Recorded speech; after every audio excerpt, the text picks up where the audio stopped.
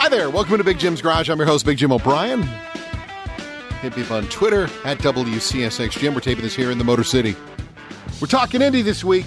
You gotta. Bud Denker will join us. Who's Bud Denker? He's the president of Penske Corporation. And obviously with Penske now running IndyCar and owning IMS. His insight, I've got to know him over the years here in the Motor City as well, with the Detroit Grand Prix. One of the best minds in racing and just a great guy. So we're going to talk a little bit what's gone into the track, changes, and I'm sure we'll get some info. Then after that, Lee Diffie will join us doing the play-by-play on Sunday. The Indy 500, I know it's a weird year, and it is strange to have it, but I don't know, man. It's still the Indy 500. It still feels like the Indy 500. It's got that same vibe. Watching Marco Andretti take the pole, watching everyone cheering for him, the battle between Honda and Chevy, and to see where Penske's at, and the other race teams as they come up here, Chip Ganassi and that, and the young drivers. These guys do not care. They've come up through the series. They know what they're doing when they get there. They are not in the just happy to be here category. These rookies this year want to win this race. That's why they're going. Which I know you're thinking, well, that's stupid. You always want to win the race. I'm telling you, in the past, we've seen drivers who have kind of laid out. So we're going to start off this podcast here. Bud Denker, the president of Penske Corporation. Let's go ahead and grab him here. A lot going on in this episode. Ladies and gentlemen, Bud Denker, the president of Penske Corporation. Good morning, sir. How are you? Good morning, Jim. It's great to talk to you. I'm doing well, and looking forward to heading to Indy here in a couple days. Wow, it's such a mixed bag for you guys. I mean, to see the track and to see the racing already, the qualifying and the vibe is amazing, and to not be able to show it off to the media and to show it off to fans first and foremost. It's like putting a new coat of paint on your house and nobody can come over to see it. No, it's a good analogy, and you're right. It's the place looks absolutely reestablished. It's just amazing what it looks like. The attention to detail that Roger Penske has, the passion he has for that facility, iconic 100-year-old plus facility. It looks brand new. It's sparkling, and we're going to have an amazing show. The only thing that we're missing are the fans, the media, and our partners, our sponsors. But, hey, it's one of those years, and the show must go on, and we're going to have an amazing show this Sunday. Well, absolutely. But I was curious, but I was thinking when we found out you were going to be on that one of the things that is tricky, I would imagine, is not as easy as people imagine. Excuse me, saying imagine twice. You want to rejuvenate a place like Indy without losing that it has, that history, that the DNA of IMS. That had to be tricky for you guys. Well, there's a balance, isn't there? Yeah. It's when you have this iconic facility that's one of the greatest sports facilities in the world, if not the best, you got to respect its history. And nobody understands that better than Roger. And everything we've done, remember, we bought this place just in January 6th. And in that short period of time, we've invested over $15 million, all focused on the customer experience. And everything we do is looked at from the lens of the customer and the fan. And those include looking at over 200-plus restrooms that we have walked, we have visited with painted, new LED lighting, fixtures, we've concession stands, 30 new electronic LED boards so the customer and the fan can see what's going on no matter where they are, a victory lane platform with a 9,000-pound lift to elevate the winning car and team to a platform that the entire place can see and enjoy. These are all things the customer is focused on, and all things that this great institution can have without losing the identity and the iconic nature of the facility. Well, and we've been spoiled by, what you and Roger and Penske have done here with the Detroit Grand Prix to make it a destination race. I mean, obviously you're planning next year to get back. How do you approach right now planning, moving beyond Indy? When you think about, selfishly here in Detroit, how do you think about the Grand Prix next year? Do you plan based on we're going to have a vaccine, or do you? How do you map this out for next year? Well, the unknowns are just that, so many unknowns. But you have to plan your life, you have to plan your business, and you have to plan the events to assume that you're going to have these next year. I mean, to assume otherwise is probably the wrong course and the wrong plan, because we can adapt from there. Plan you have it, get the date scheduled, get the things scheduled and organized with your partners, the state of Michigan and others, and then adapt from there. So we still are planning to have the race next year following the Indy 500. It'll be the only dual event next year on the calendar, even though we've had several this year because of the pandemic. And we'll go from there. But no, we're in the planning stages already. We're going to announce the IndyCar schedule for 2021 here shortly, probably in a month or so, because now that we own the series, we have ownership of that. And Detroit's a very important date on our calendar, and we plan to be here first part of June next year. And we'll put on an amazing event, the best ever, because our fans want it. There's pent-up demand, and we can't wait to be back here on Belle Isle. Now, there is one thing I'd like to bring back to Indy, and it's not safe, and it would never happen, but is at 82, I still love watching Gordon Johncock's final pit stop at 190 miles an hour.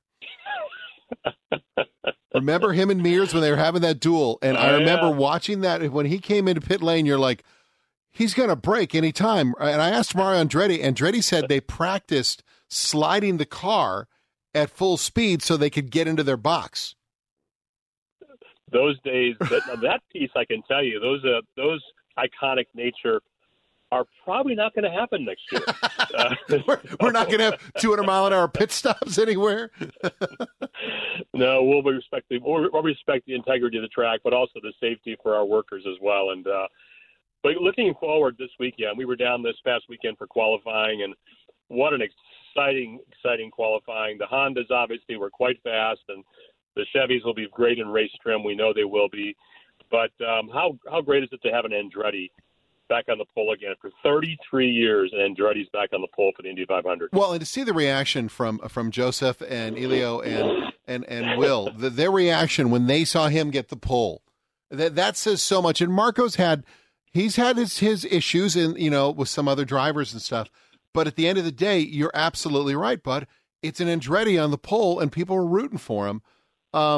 These drivers, the more you get to know them, especially at Indy, it feels to me like any IndyCar race, you're driving on the edge that we talk about. But at Indy, you can't make a single mistake. If you make a mistake, you're done. You're done. It's so unforgiving, and I am startled that these men can do this for 500 miles. Jim, it's a good point, because I went down this week. I went to all different points of the racetrack, places I never get to go because being a competitor and now being, the owners of the track, I went to places I've never been to, including the short chute between 3 and 4. I was 3 feet from the racetrack when 20 cars went by me at 230 miles an hour. You can't imagine the speed. You can't turn your neck fast enough to have them go by you. And to think that there's a human being in that vehicle with the guts and the skill level to be able to do that 2 feet apart from each other with no room for error is just an amazing skill. The TV doesn't give it enough justice, as you know, right, when you're down there that close to seeing the skill of these great drivers. So it was amazing. It was breathtaking, and we look for a great show on Sunday. And the duality of your guys' role, obviously with Penske now, heading up IndyCar. What's so much fun to me is the fact these young drivers, they respect Indy so much, but they're not afraid of it, and they're not afraid of the other drivers. I always felt like, and I'm not bashing the younger drivers, there was a period, especially in NASCAR, when a young driver would come up, it was almost like they didn't want to beat their heroes. They were just happy to be there. These IndyCar kids, they don't care. They're there to kick somebody's butt. You can see it. Tell you what, we have some of the most amazing rookies I've ever seen in the Indy 500 this year in our cities. Pato O'Ward and VK and all these drivers that have come through the system, the ladder system of IndyCar, working their way to the Indy 500. Now they're here for the first time, and they are talented. They are young. They are aggressive. And as you said, they're not going to stand aside for anyone. They want to win as much as our veterans do. And it's great to see for the history and the future of our sport, because we got these great veterans like Elio Castroneves, who's been here now since 2001, to a crew of guys who's their first time ever. and it's a diverse lineup of people from around the world. We're excited about the veterans, but we're also excited about these new guys that are coming aboard. They are tough, they are competitive, they are confident, and they are ready to win. You know, in all my conversation with Simon Pagenaud, I think the one thing about Indy on Sunday, Bud, is that he said that mentally the last 10 laps was the most exhausting thing he's ever done in his life. And to a man, anyone I've ever asked when they win the Indy 500, they talk about it the same way. That last half hour of the race as a fan watching it, the whole race is amazing. But the end of the Indy 500, I'm hard-pressed to find a more stressful to watch sporting event, and I mean that in a good way. It is so intense. Intense is a better word. It's the most intense thing I've ever seen. And to know that it's going to be that way every year, to be there this Sunday, Bud, is going to be amazing for you guys. It is, and so much of what's going through a driver's head is to finish that race and get to the end of it. The last 50 laps, Roger always talks about, you got to be there for the last 50 laps, and you got to be up front, first 5 spots likely to have a chance. But to know that this event will change the rest of your life is quite a statement. And Simon is a perfect example of that. This guy, his life, where he's at in France, his life to where it is in the U.S., has been changed forever because his face is on the Indy 500 trophy, the Borg Warner trophy, for all of time to come, for generations. And that pressure of finishing the race, not only winning it, is something unlike in many, many sports. And we look forward to the event. We look forward to the pace laps. Mark Royce from General Motors, president of GM, is going to be driving the pace car, the new C8 Corvette, appropriately for us out there in front. And we're going to have back home in Indiana again, we're going to have the national anthem. We're going to have God Bless America. We're going to have an amazing flyover. Because it all is about the respect of the institution of this track. And we need to pay it respect. We need to pay it homage. And while we can't have fans there, which is gut-wrenching for us, the show must go on. We're going to have a great show on NBC TV, and we can't wait. Bud Denker, president of Penske Corporation, appreciate the time. And by the way, real quick note, Takuma Sato echoed the same thing Simon did. I interviewed Takuma one year at the Detroit Grand Prix before he won Indy. And I said, what would be bigger for you, winning Monaco or winning the Indy 500? And he laughed at me. He goes, Monaco. Are you kidding? Monaco. Now, Takuma Sato, for those who don't know, raced Formula One. He wins the Indy 500. I saw him the next year at the Detroit Grand Prix, and he smiled at me. He goes, I'd like to change my answer. The sheer scope of what's going to happen to one of these men on Sunday after this race, I really don't think they understand unless they've won. They don't understand, and anybody who's won desperately wants to get back there one more time.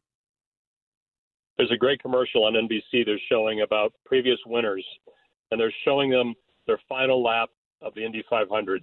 From Rick Mears to Elio Castroneves to Dario Franchitti to Alexander Rossi, Ryan Hunter-Reay, Mario Andretti, right? Yeah. Every one of them has a tear in their eye as they're watching their last lap. That's what it means to them. It is. Bobby Unser, same thing with that grin on his face. Although I tried to show Andretti the part where Unser came out and passed 8 guys under caution. He didn't want to watch that for some reason. It's weird, bud. I don't know why.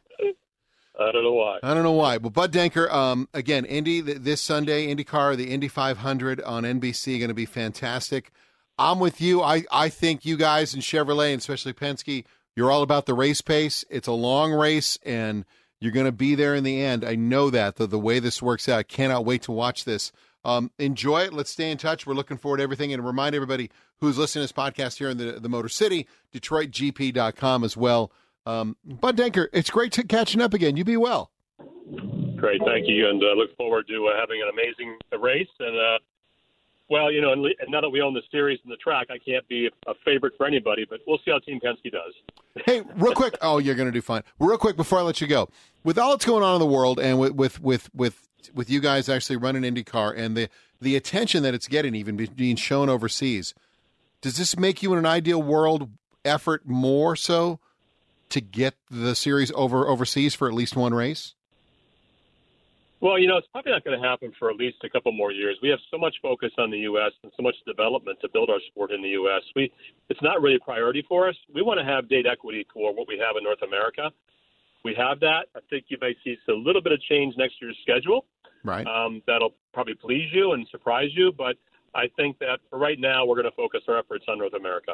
Do you coordinate more with F1 if the Miami race is a possibility? Is that another option for you guys? But I know you've already got, your Florida races. Would that even be an option? Always a possibility, Jim. Look at you. You tease. Bud Denker, thank you so much for the time. You be well. All right, you too. Take care. Bye-bye. Oh, we're not done talking IndyCar. Ladies and gentlemen, the man is doing play-by-play. Lee Diffie from NBC. Good morning. How are you, sir? Jim, great to be back with you. It's always an honor to have you on, and this week in particular, so much going on. That qualifying was nuts. That's nuts. I said to somebody the other day that is a highlight of my career to have been able to call an Andretti winning the pole position at the Indianapolis Motor Speedway. Yeah. I mean, it was bananas. It was great. And, the universal adulation and respect paid to Marco because of the person he is and, of course, the family legacy was just terrific to see. And all the drivers, the way they, we always talk about, you hear it, Lee, and we say it, that they're on the edge. They drive on the edge. Well, of course they do. That's, they've got to get whatever it is. This is more than an edge. They're driving on the tip of a needle. The way they drive these cars at Indy and the mental focus, even for 4 laps, much less 500 miles. Graham Rahal catching that car was amazing. Was amazing that he caught that car. There were so many things that happened over the course of those 2 days, in regular qualifying and then the Fast 9 that just, that were exhilarating to be a part of, to call it, and then to witness it, to be seeing it live. And then you hear somebody like Paul Tracy, who, he's an IndyCar champ. He almost won the 500. Some would argue he did. To hear him get so excited when you saw Alex Palou on the telemetry, his speed hit 240 miles an hour. It was crazy. It was such a great weekend. Is it the in some series in racing you'll see the drivers, the younger drivers. It used to be the younger drivers were just happy to be there. You'd always hear the saying, almost like in baseball. But I've noticed now in motorsports this year across the board, the young drivers are not intimidated by the older drivers. They don't want to be there. They want to win. Whether it's NASCAR, you see the Cole Custers and Christopher Bell and these guys, they're sticking their nose in there and watching these young guys at Indy. They have no intention of going out there and just turning laps. They're there to win that race. Yeah, you're spot on. Absolutely. I think it's one of those beautiful things where, the old adage, you don't know what you don't know. So they're just going out there to race because, this young breed, they're so aggressive and they're so determined and they're just going for it. And it's not that they're being disrespectful to the older, more established drivers. They just, right. they want it, right? And then you got a guy. The storylines are amazing. You watch Scott Dixon, the way he's running. He's as good now as he's ever been, and with that experience, I wonder sometimes once you've tasted the milk of the Indy 500 and you won. I always tell this story. I asked Takuma Sato here at the Detroit Grand Prix a couple of years ago before he won Indy.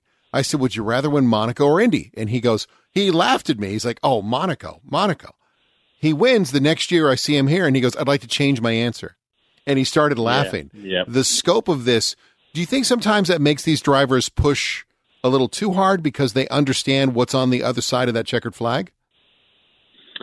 I don't know about push too hard, but it's certainly a significant driving force. And to your point about realizing what you've won and the taste of that milk, I think Alexander Rossi is a fascinating story in that regard. When he came over to IndyCar from Formula One and won at his first go, you could almost see in the moment that he didn't really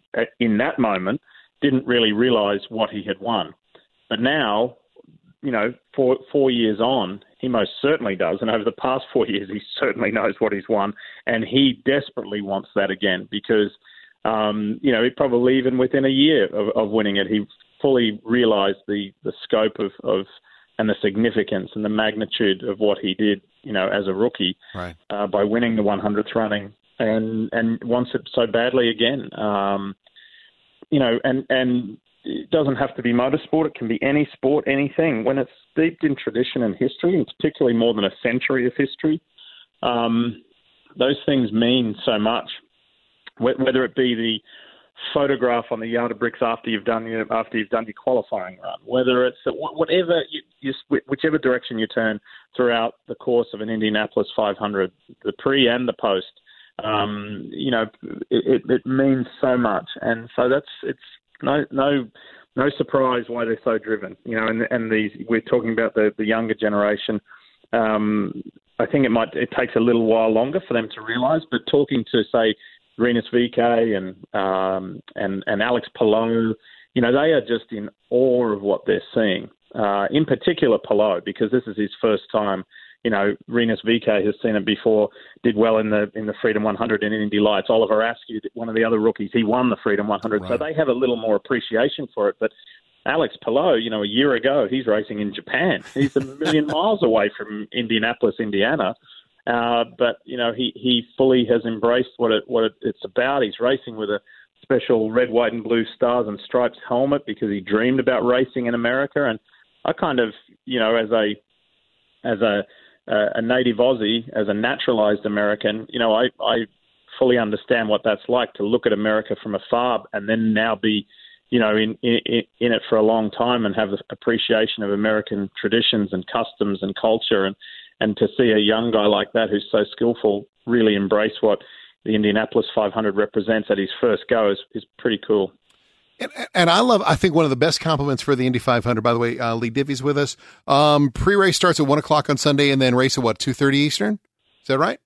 Let me check. I'm with my producer, Terry Linger. Terry, we're on the air at 1 and the race starts at 2:30 Eastern. You're right. Okay, got it right. I want to make sure I got that right on NBC. And I was thinking about there's so many storylines, and the race itself is so big that even Fernando Alonso making the race, which he did, it was a story, but it wasn't the story. And no driver is bigger than the Indy 500, and we learned that time and time again. And watching these guys, how they're going to lay it out there on Sunday, Alonso, he's going to move up through the pack. It's Fernando Alonso. I'm pretty sure if you gave him a tricycle, he would pass somebody, right? I mean, it's just in his nature. Yes. Do you think Chevy, maybe not intentionally to this extent, laid back a little bit and focused because they didn't have the whole month, focused more on race trim than qualifying trim? Well, I wouldn't. I don't think any engine manufacturer is going to lay back and miss out on the opportunity to get a pole position at the Indy 500 or the front row. So I don't think they laid back. I just think just the outright qualifying speed, Honda were in better shape. Obviously, the results reflect that because only one Chevrolet in the Fast 9 shootout. But right from the beginning, I think they realised they had a better race car than a qualifying car. And I asked James Hinchcliffe this yesterday, who made the Fast 9, and I said, I'm not asking you to endorse Chevrolet because you're a Honda driver, but tell me of the Chevrolet drivers, first of all, are they going to come back at you in the race? And which Chevrolet driver would you think? And he said they are going to come back at us in the race. And he said Simon Pagenaud is probably the best Chevy-powered car that I've been around on track throughout the past week. So, the Honda drivers are expecting, they're not expecting to run away with it. They know that they're going to have a good fight on their hands. Do you expect to see Honda, Chevy, more team orders in the beginning of the race working together, manufacturers? They should. Yeah, well, they should, but I mean... They should. Yeah. Yeah, we'll see. We'll see. I think, you know what, Jim, I can't help but think about you've got just even in those first three rows, in that fast shootout, we had, Indy 500 champions in Takuma Sato, Scott Dixon, Alexander Rossi, Ryan Hunter-Ray, more than half of the Fast 9 shootout were champs. But then you've got two rookies in those first three rows. How are they going to handle it when they go flying in turn one, at 230 plus on that opening lap, or 220 into that first corner? How are they going to handle it? And what does that first lap look like? What does that first corner look like? I mean, that's something they've never experienced, which experience does, it doesn't make you numb to that. You just know what to expect. And every single driver, as you've interviewed a lot, but every single driver you talk to that has done the Indianapolis 500, they never, ever forget the first time they went barreling into turn one in an Indy 500. Some say it's the most exhilarating. Most say it's the most fearful thing they've ever done. How are these rookies going to handle that with the majority of the field behind them roaring on top of them. So were you nervous? You the first time you called the 500? No, I loved it. That's something I'll never forget, ever forget. And I just remember that feeling coming to green. And, I've been very fortunate in my career to work all around the world and call some of the biggest motorsport events. I'm coming up to my 4th Olympics now next year in Tokyo, and done some really cool things. But that was right at the top. I love it. And if this was the Formula One Indy 500, let me see, the Mercedes would be 87 laps in front by the end of the race. Is that how it works? I'm trying to do the math for 500 miles. It seems like that trend's not going away anytime soon. No, it's really not. I've never seen a series of racing where a team just destroys everybody, and every time you think you got something on them, the hot weather, they're like, yeah, whatever, bye, and then they're just gone. It's like dad playing basketball with his kids. Yeah, I know. I enjoyed, I'm enjoying seeing Hamilton rack up, career numbers that are just ridiculous. They're phenomenal. I enjoy seeing Verstappen win because he's just a young beast. I'm missing Ferrari's pace. Like what, where are they? What's happening? When myself and David Hobbs and Steve Match and Will Buxton, we did F1 on NBC. People would always say, "Oh, you guys are such Ferrari fans," and the next week they'd say, "Oh, you guys are such Mercedes fans." And we're not fans of anybody. We're not biased towards anybody, but you do like that variety, right? I mean, I've enjoyed this year seeing Racing Point towards the front. Perez on the podium and young Lance Stroll doing well. And so I think, to me, that's what makes IndyCar, the NTT IndyCar series, so good. I got interviewed the other day, and somebody said, how many people in this 33 car field could legitimately win the race? And I said 2/3. 2/3 of the race could win it. I 100% agree. I've never seen a series where, you're right. It's what makes it so good, because you go to the track every weekend in IndyCar and you legitimately don't know who's going to win. You don't.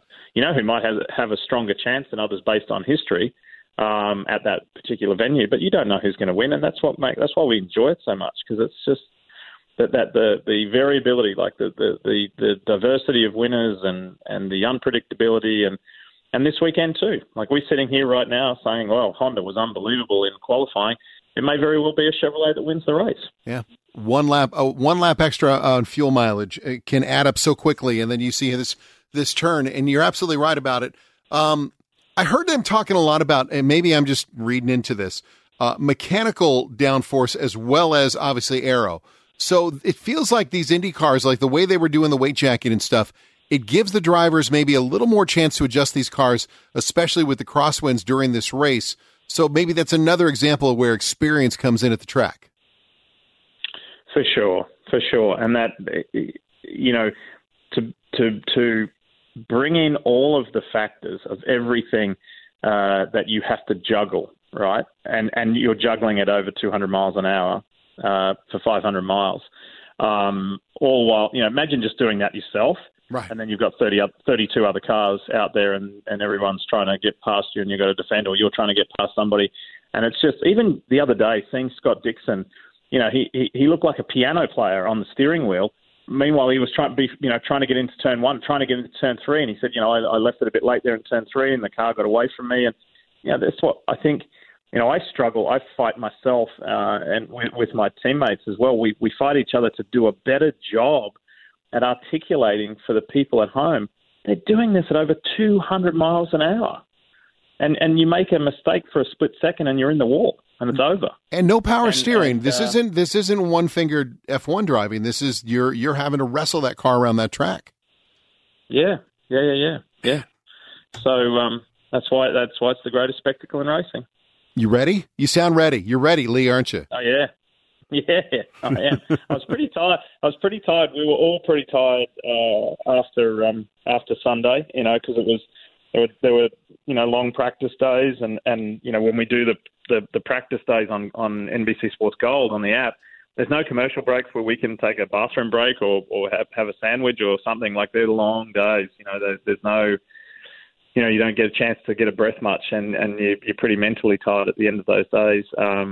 but then you have a qualifying weekend like we had. Saturday was great with Dixon going out late in the day doing those runs that he was doing, and then Marco improved in the hottest portion of the day, and then you have a fast 9 like we had with 24-mile-an-hour wind gusts, and these guys just doing an incredible job.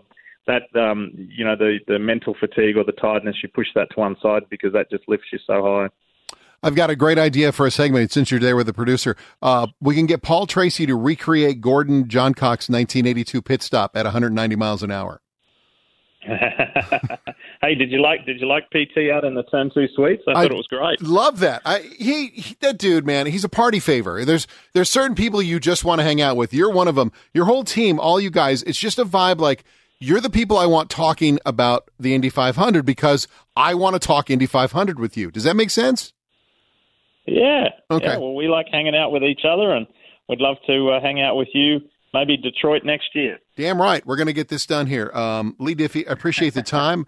And I'm going to go back. I watched the 82 Indy 500, and a friend of mine and I were discussing that pit stop. We didn't understand. I asked Mario Andretti about it. Andretti said they actually practiced braking at speed so they would come down pit lane flat out and then hit the brakes and slide into their box going from, 180 to nothing. And when you watch John Cox, that pit stop, he is flat out when he comes blown by these people. Crazy days. I know. Crazy days. Which I think, who's crazier, the driver or the first guy over the wall? Probably first guy over the wall. I think so, too. That's the least popular guy in the pit crew. All right, Steve, it's your job to go first. I'm not doing that, man. So, all right, Lee Diffie, we'll be watching on Sunday with the Indy 500. You're the best. We'll talk soon, okay? Thanks, Jim. Thanks, right. And say hi to all your listeners. Bye-bye. You got it, buddy. Be well. There he goes, Lee Diffie. And we are done with the GarageCast. How about that? I know. I'm fixated a little bit on that 82. Go watch 82 Indy 500. Highlights are on YouTube. Dude, Rick Mears and Gordon Johncock just getting after it. And those cars are badass. The STP car. Was it Norton? I think it was Norton. He had this yellow trim around it. A yellow visor. Magical. Indy 500, man. Back home in Indiana. Nailed it. Anyway, you guys be good. Thanks so much for listening. Thank you to the Daves for the music here. Subscribe, BPod Studios. You can always follow along here. Hit me up on Twitter at WCSXGem. If you're ever in the Motor City, give me a holler. I'm on the WCSX radio station up here in the Motor City. Okay. You know what? Next week we're going to talk Broncos, and we're also going to talk the Raptor Buster, the TRX. Have you seen this thing? 700 horsepower Ram truck. We'll be talking to some of the folks from FCA. Give you the inside scoop on this thing. $92,000 for a truck. You guys be good.